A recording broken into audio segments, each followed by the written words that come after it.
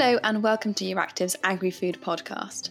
I'm Natasha Foote. And I'm Gerardo Fortuna. And here's your weekly update on all things agriculture and food in the EU from Euractiv's Agri-Food news team. So this week, two main events happened. One was the informal Agrifish Council, which was in the sunny Portugal. I know, actually physical moving countries it just seems so far away from possibility, doesn't it? It's true. It's actually true that there was a physical one under the previous presidency in Germany, which was in Koblenz, if I remember correctly. Oh, yeah. It was at the beginning of September. And but for instance, Croatian didn't manage to organize a proper informal gathering of ministers, which is quite a nice occasion. I actually attended one under the Finnish presidency. It was quite nice. They basically ministers are wandering in the rural areas of a certain country. Not only rural areas, but also having a direct contact with farmers. And I've heard a lot about this legendary Finnish trip. Yeah. Famous.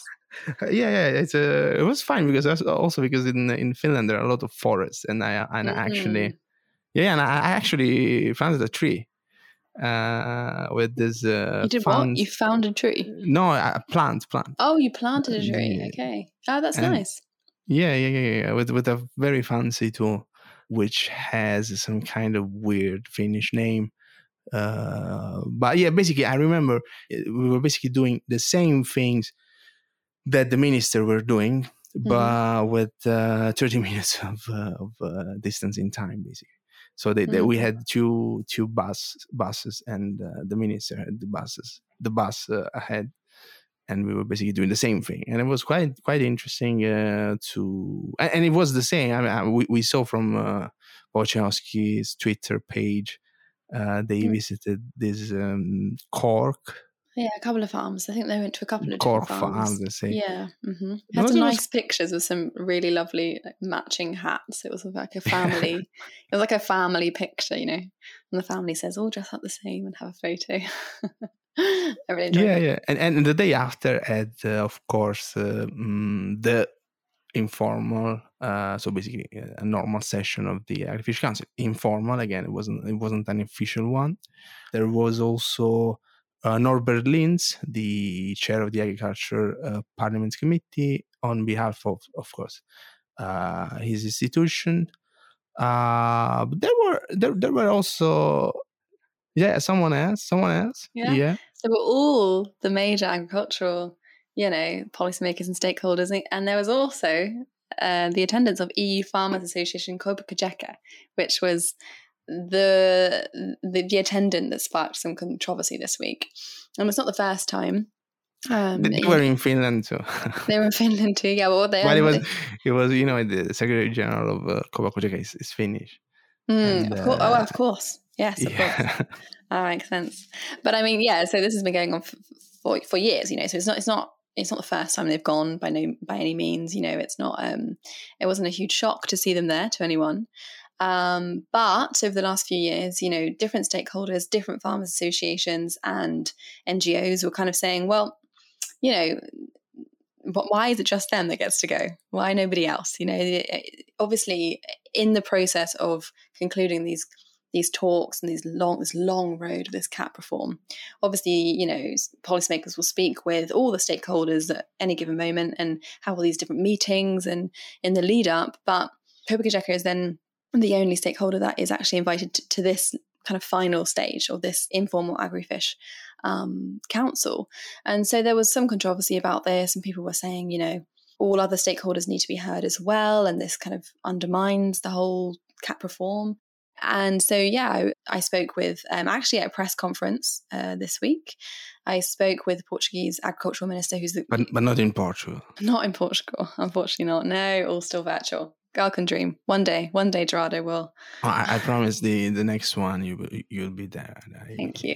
Big words. It's all yours. The next you said one it on the podcast now, so now it means that that's The next one could be under the Slovenian presidency. It's verbally binding here. So or under the French one. So going to Slovenia. Anyway, yeah, so I spoke to the current chair of the Agrifish Council, that's Maria Doce Antunes, and, she didn't really give a very solid reason for why they were there, but she essentially said, they're always here. And whereas the commissioner said he thought it was very important that they were there, and but also stressed that, they heard all voices of farmers, in the process of the CAP reform. But yeah, it really did kind of stir some drama this week. For their part, Copa Cogeca, they were saying, well, our organisation has by far the widest coverage across all the member states. They're active in all the different sectors, including organic. And he was saying also, he kind of put his hands up and said, well, I mean, I was invited, that's at the discretion of the rotating EU presidencies. It's their decision. It's up to them to decide. But yeah, increasingly this is becoming a kind of topic each time this kind of comes around, this issue. Various NGOs and smaller farmers associations, or we spoke to European Coordination Via Campesina, which is a farmers association that represents the voices of small and medium scale farmers. And they were actually protesting on the streets of Lisbon, where the informal council meeting was held, protesting for a fairer CAP and also for their voices to be heard. So it will be interesting to see, that they're calling basically on the next presidency not to reproduce this this kind of historical invitation. Yeah, I mean, it's interesting because it's like an acid test on how the environment around the common agricultural policy, the stakeholder environment, is changing. Because I mean, we have this image of common agricultural policy as something that is basically, of course, regulated, decided by ministers and by members of the European Parliament, and that interests the relevant farmers association, national farmers association, or that are actually under the umbrella of Copa Cogeca. But the fact that other organizations too are now a bit unhappy about this old habit of having just the farmers represented, just the the usual stakeholders, their voice represented by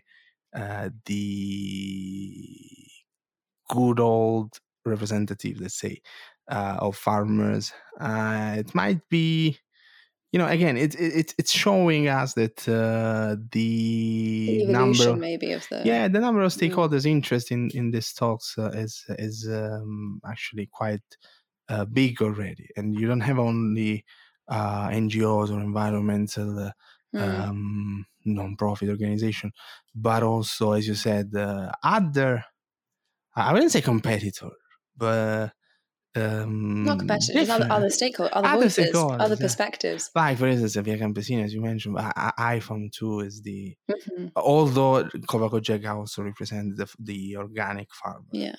And actually, they did point out that IFOAM, the EU Organic Association, IFOAM, has been invited in the past. And so has the European Landowners Association, the ELO. Even again, when I was in Finland, the EEB, the European Environment Bureau, was invited and actually took the floor during the informal. Oh, right. Okay. Yeah. So it's. I suppose it's just funny. There's not really like a precedent. I mean, you can kind of invite who you want, but yeah, so. Yeah, again, it was like it was the first time that actually an NGO was invited. I remember. Right. I remember I covered this. I wasn't just having sauna with colleagues, and I was actually reporting. Sure, that's what they all say. Yeah, but we believe you. But yeah, it was kind of something new, something at first, the first time the NGO was invited at an informal.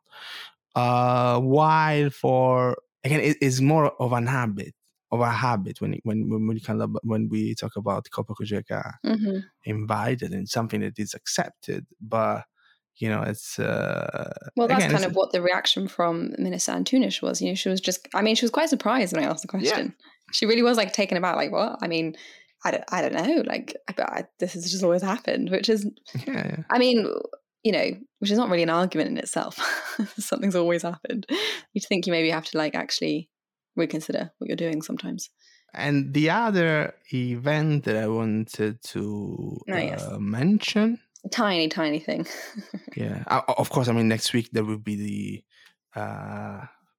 probably the potential final countdown. No, I mean there could be the last trilogue on the actual final countdown. Yeah, I feel like I said this 4 times now, so at least. I'm not reliable anymore. So yeah, check on say that as our listeners don't listen to me. I'm not reliable. Yeah, you can check on our website, randomly, and see if they finally find an agreement on this. There's also the Irish Council next. No, it's not. It's in 2 weeks. But the final trilogue is next week. Next week, 24th, 25th. Yeah.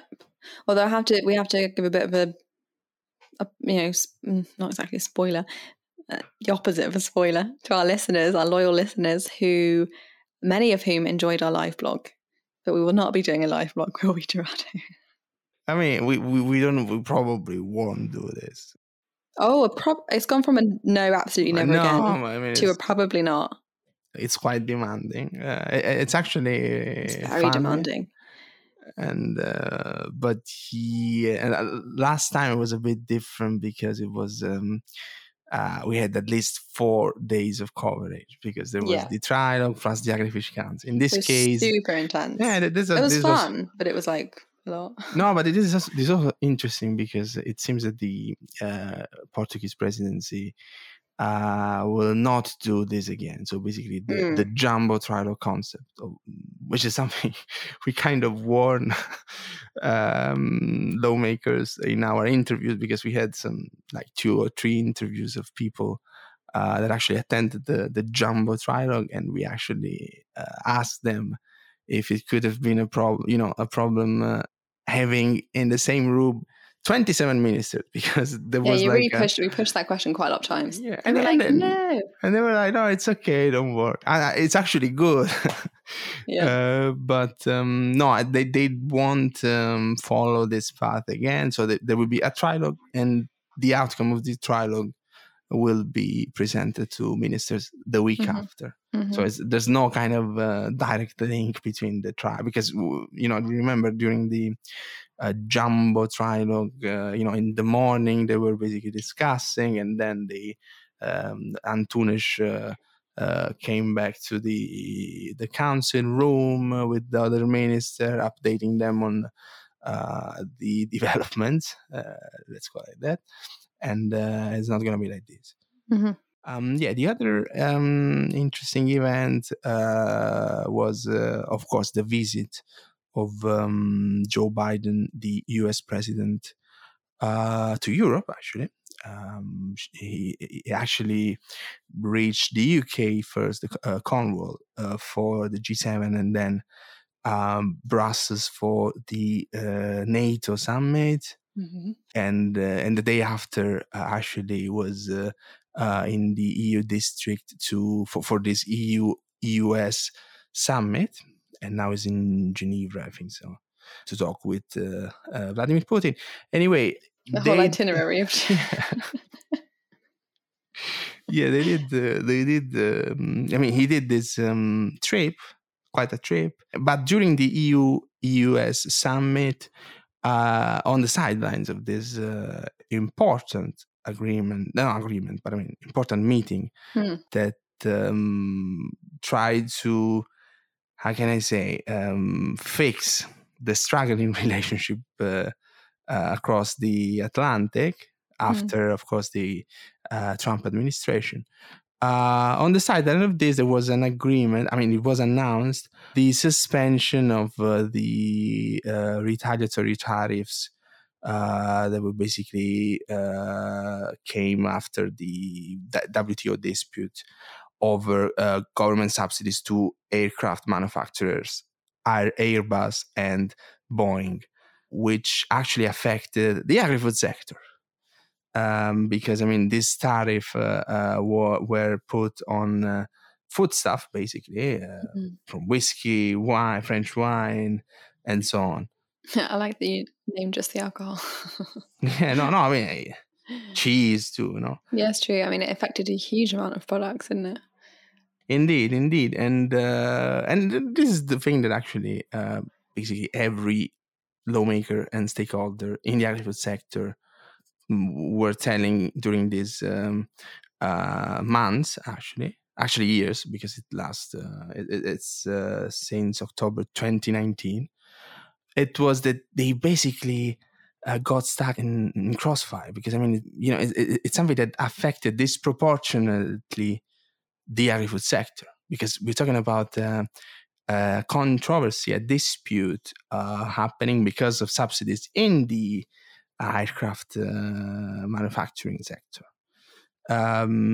So it was, there was this kind of feeling of something not fair, of something that should have been fixed as soon as possible. And in the end, they had this, they agreed on this suspension for 5 years, actually. So it's not really settled, but according to the Trade Commissioner, the EU Trade Commissioner, Valdis Dombrovskis, this 5 year will be quite useful in order to find a permanent solution. Again, the agreement, the 5 year truce, was accepted and welcomed by the entire agri-food sector. But yes, the main request is to find a permanent solution to this. Well, it definitely gives more stability and predictability. Indeed. Than the few months. What was it?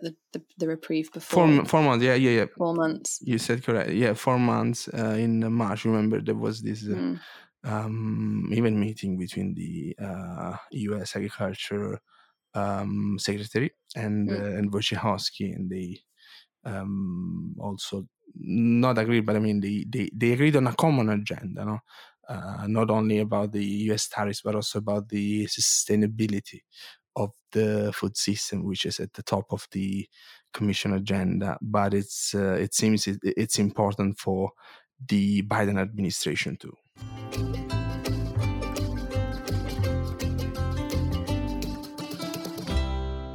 And in other news, there was an interesting referendum that happened in Switzerland last week, or could have been interesting. But I won't say too much about it, because our guest this week is here to talk all about this. So today we have with us Georgina Downs. Georgina is a journalist and also a campaigner. She campaigns against the use of pesticides, and here's what she had to say about the referendum about the use of pesticides also in the UK. So we invited you on here today, in the context of there was this recent referendum in Switzerland, which could have potentially banned synthetic pesticides. I'm wondering, can you tell us a little bit more about this? What was it? How did it come about? And, what was the outcome of this referendum? The Switzerland referendum, it came about because although pesticide use had dropped 40% in the last decade, an independent group of citizens, including scientists, doctors and growers, rightly concluded that merely reducing pesticides a bit is just wholly inadequate, as it only needs to have one single exposure incident to result in significant damage to human health or to other species exposed. And there are indeed some countries where these pesticide reduction targets, which I have to say are often put forward by many of the pesticide and environmental NGOs, such targets have spectacularly failed. For example, the 50% reduction target that was previously set in France, along with a pesticide tax, it just didn't work. And in fact, wasted the last 10 years as agricultural pesticide use in France has overall increased over the last decade. And I would also just add that those pushing for the mere reduction of pesticides also sends the wrong message, as it implies it's okay to use these poisons, but just less, when it was never okay to use toxic chemicals in our food production systems, and certainly not for spraying in the locality of unprotected rural residents and communities like, myself, my parents here in the UK, and many others, not only in the UK, but in all countries around the world. So what the independent group of Swiss citizens did was to force the referendum. They had recognised that the only real solution for the protection of both human health and the environment is for the full prohibition of use of all synthetic chemical pesticides, which I have to say is especially crucial in relation to agricultural use, as it's the biggest sector most countries go globally. And so these citizens campaigned for a complete ban on both agricultural and non-agricultural use of pesticides under the campaign title For a Switzerland Without Artificial Pesticides. Unfortunately, but probably as expected, there was very strong opposition to the proposal from the pesticide industry, the farming bodies, and others wanting to protect financial and business interests. And indeed, they did the usual sort of scaremongering tactic, which I think is what swung it in the end, of saying that without pesticides there would be no food and everyone would go hungry. Yet, this claim has already been debunked in a UN report of the Special Rapporteur on the Right to Food in 2017 that concluded, and this is the actual quote from the UN's report, it said the assertion promoted by the agrochemical industry that pesticides are necessary to achieve food security is not only inaccurate but dangerously misleading. In principle, there is adequate food to feed the world. Inequitable production and distribution systems present major blockages that prevent those in need from accessing it. And in fact, I go further than that, obviously, than to say that rather than not being enough food, there's actually a huge amount of food wasted every year. One UK report here found that as much as half of all the worldwide food produced ends up as waste. And that is a whopping 2 billion tonnes every year. So, the Swiss proposal for prohibition of pesticides didn't pass, but it did get very significant support across the country and had almost 40% in favour. And so I have to say, absolute huge hats off to all of my Swiss campaigning counterparts to have even got the vote. It's getting the truth and facts recognised on pesticides amidst so much opposition. I can say from my own experience is really, really very, very hard. So from one campaign to another, you mentioned before your campaign, Georgina, which, if I understood correctly, it is against the use of synthetic pesticides in agriculture, but also in towns and parks. Do you think this ban could be feasible?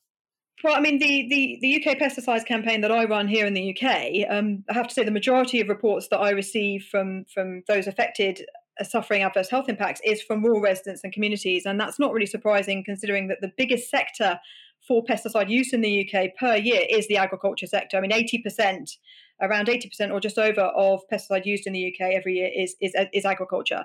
So you've got a smaller percentage, it's around 4% of non-agricultural use. So therefore, statistically, it's not surprising that there's more people reporting adverse health impacts from agriculture.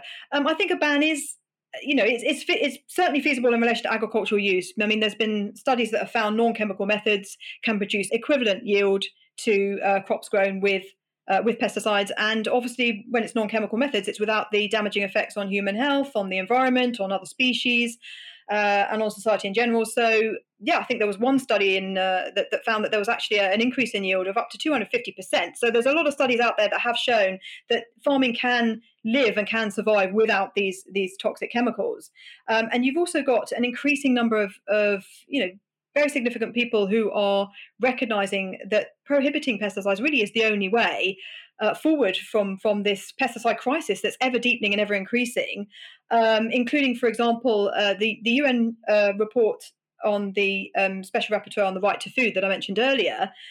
They actually concluded that, moving away from pesticide-reliant industrial agriculture to non-chemical farming methods should now be a political priority in all countries globally. Even the former Chief Scientific Advisor, Professor Ian Boyd, who was the Department for Environment, Food and Rural Affairs in the UK, Chief Scientific Advisor for many years, he issued a damning assessment of the regulatory approach globally for pesticides sprayed on crops, including that the impacts of those whole landscapes has been ignored, that the assumption by regulators that it's safe to use pesticides at industrial scales across landscapes is false, and that it must change. And he's actually repeatedly advocated since then that pesticides need to be designed out of farming systems altogether. So he obviously feels that there is a way forward without having to rely on these chemicals. And as I say, there's numerous studies to show that there is a way of doing it without having to use pesticides. And there's more and more people now who are recognizing that the only way forward to protect human health and the environment from the catastrophic impacts that are, they've been going on for decades, not just here in the UK, not just in Switzerland, but obviously around Europe and globally. You've got, billions of people that live next to sprayed fields in all of these countries that have crop spraying that takes place, and there's just no protection whatsoever for rural residents and communities. Operators, generally have protection when using agricultural pesticides. They'll be in PPE, personal protective equipment. They'll have respirators. They'll be in, filtered tractor cabs when they're spraying the pesticides. But we residents, we just have absolutely no protection whatsoever. And that's been the main focus of my campaign for the last 20 years, trying to get, protection for people who are the most exposed. And even the European legislation on pesticides, the authorization of pesticides, recognises in one of its articles and definitions that rural residents are a vulnerable group exposed to pesticides, very high levels of pesticides over the long term. So it's the only way forward really is to prohibit use and find different forms of farming that don't put human health and the environment and other species at risk of harm. And you mentioned there already, you spoke about the UK and you mentioned DEFRA, the Department of Environment, Food and Rural Affairs in the UK.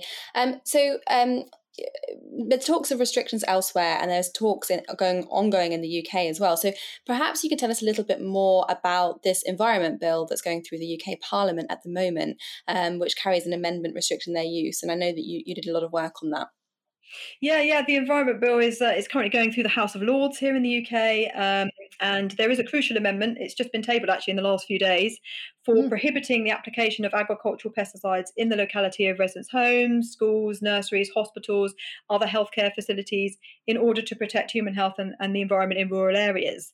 And this is actually the same protection measure that is called for in an ongoing petition here in the UK, and that's been signed by over 13,500 mainly affected rural residents and communities, but also by a number of prominent figures, including the Hillsborough QC Michael Mansfield, as well, believe it or not, as the Prime Minister's own father, Stanley Johnson. Okay, quite an endorsement there. He signed and supported the petition as well. And also just to point out that this vital amendment has actually been tabled by a former DEFRA Minister for Food and Farming, Lord Whitty, and is co-signed by the former advisor to the previous Prime Minister on the Theresa May. So he was an advisor to her on the environment, Lord Randall of Uxbridge. So it really does have some very, very significant support from some key people. And it's also, this particular amendment actually got adopted into the Agriculture Bill last year, following widespread full cross-party support in the House of Lords, including the main opposition front benches, which is obviously Labour and Liberal Democrat, who have been very supportive of this amendment. But very disappointingly, it was taken out again at the final stages in the House of Commons, and that was due to the Conservative majority in the Commons. So, but it's obviously essential to now get this amendment into the Environment Bill. As I say, rural residents and communities have no protection. This would actually provide, protection for such a vulnerable group, including, babies, children, pregnant women, elderly people who are already ill. We all live, next to these fields that are regularly sprayed, and you cannot control pesticides once they've been dispersed. They're airborne particles, droplets and vapors. And indeed, volatilization, which is vapors that lift off crop sometime after application, that can occur days, weeks, even months after spraying. So it's not just a case of immediate spray drift at the time of the application. It's all the airborne pollution and contamination that you have thereafter, and that is obviously ongoing for residents. We live permanently, next to these fields, and there's just ongoing spraying throughout every year. And if you're someone like myself and my family, we've lived next to sprayed fields for 35 years, so we've had an extraordinary amount of exposure to these chemicals, and had blood tests and blood samples and fat samples taken to show pesticides within our bodies. Me in particular has a whole raft of neurotoxic chemicals found in my system, and it's not surprising, therefore, that I have ongoing neurological condition and other health problems. These chemicals are known to be toxic. They're known to be harmful to various systems in the body. High-quality peer-reviewed scientific studies and reviews have concluded that long-term exposure to pesticides, like what residents receive, it can damage the function of different systems in the body, including the nervous, endocrine, immune system, reproductive system, renal, cardiovascular, respiratory. There's just a whole raft of systems. It's difficult to think of a system in the body that isn't impacted by these chemicals. So there has to be protection for the most vulnerable groups in relation to the exposure of these chemicals, and that is rural residents and communities who have absolutely no protection so far. Since I'm the only one that is not coming from the UK, I'm going to ask a very practical, in this convo, of course, I'm going to ask a very practical question. If this will pass, what would this mean in practice for the UK, and particularly on what kind of timescale? Well, if this amendment is adopted, which obviously rural residents and communities across the UK will be hoping that it is, and this time it stays in the bill, unlike the agriculture bill when it was only in for 3 weeks. But there would be regulations drafted for the prohibition to be introduced, and that would then specify a distance to be set following consultation on what size the prohibition areas would need to be in order to have a significant protective effect for rural residents and communities. I mean, for example, it goes without saying that a small buffer zone of a few metres is not going to protect anyone. And indeed, scientific studies have in fact found pesticides transported in the air at very high levels, including at considerable distances away from where they were applied, up to a number of miles. I mean, there was a California study that found up to 3 miles away pesticides from where the application site was. And obviously, they also calculated in such studies the health risks for rural residents and communities living within those distances. As I said earlier, obviously includes some of the most vulnerable subgroups: babies, children, pregnant women, elderly, those already ill or disabled. I mean, none of us should have been exposed to these harmful chemicals in the first place. It's an absolute given that protection needs to be introduced, not just here, but obviously in other countries around the world, and that the distances where pesticides are prohibited, need to be substantial in order to properly be protective of rural residents and communities. So that's all from us this week. And this week, like every week, the Euractiv Agri-Food podcast was produced by Euractiv's Agri-Food News team. That's Gerardo Fortuna and Natasha Foote, with the support of Euractiv's podcast producer, Evie Curie. And you can also find this podcast on all major streaming platforms. That's Apple, Amazon, Spotify, and Stitcher. And be sure to subscribe to our newsletter so you don't miss the latest agriculture news from the EU. I'm Gerardo Fortuna. Thanks for listening and see you next week.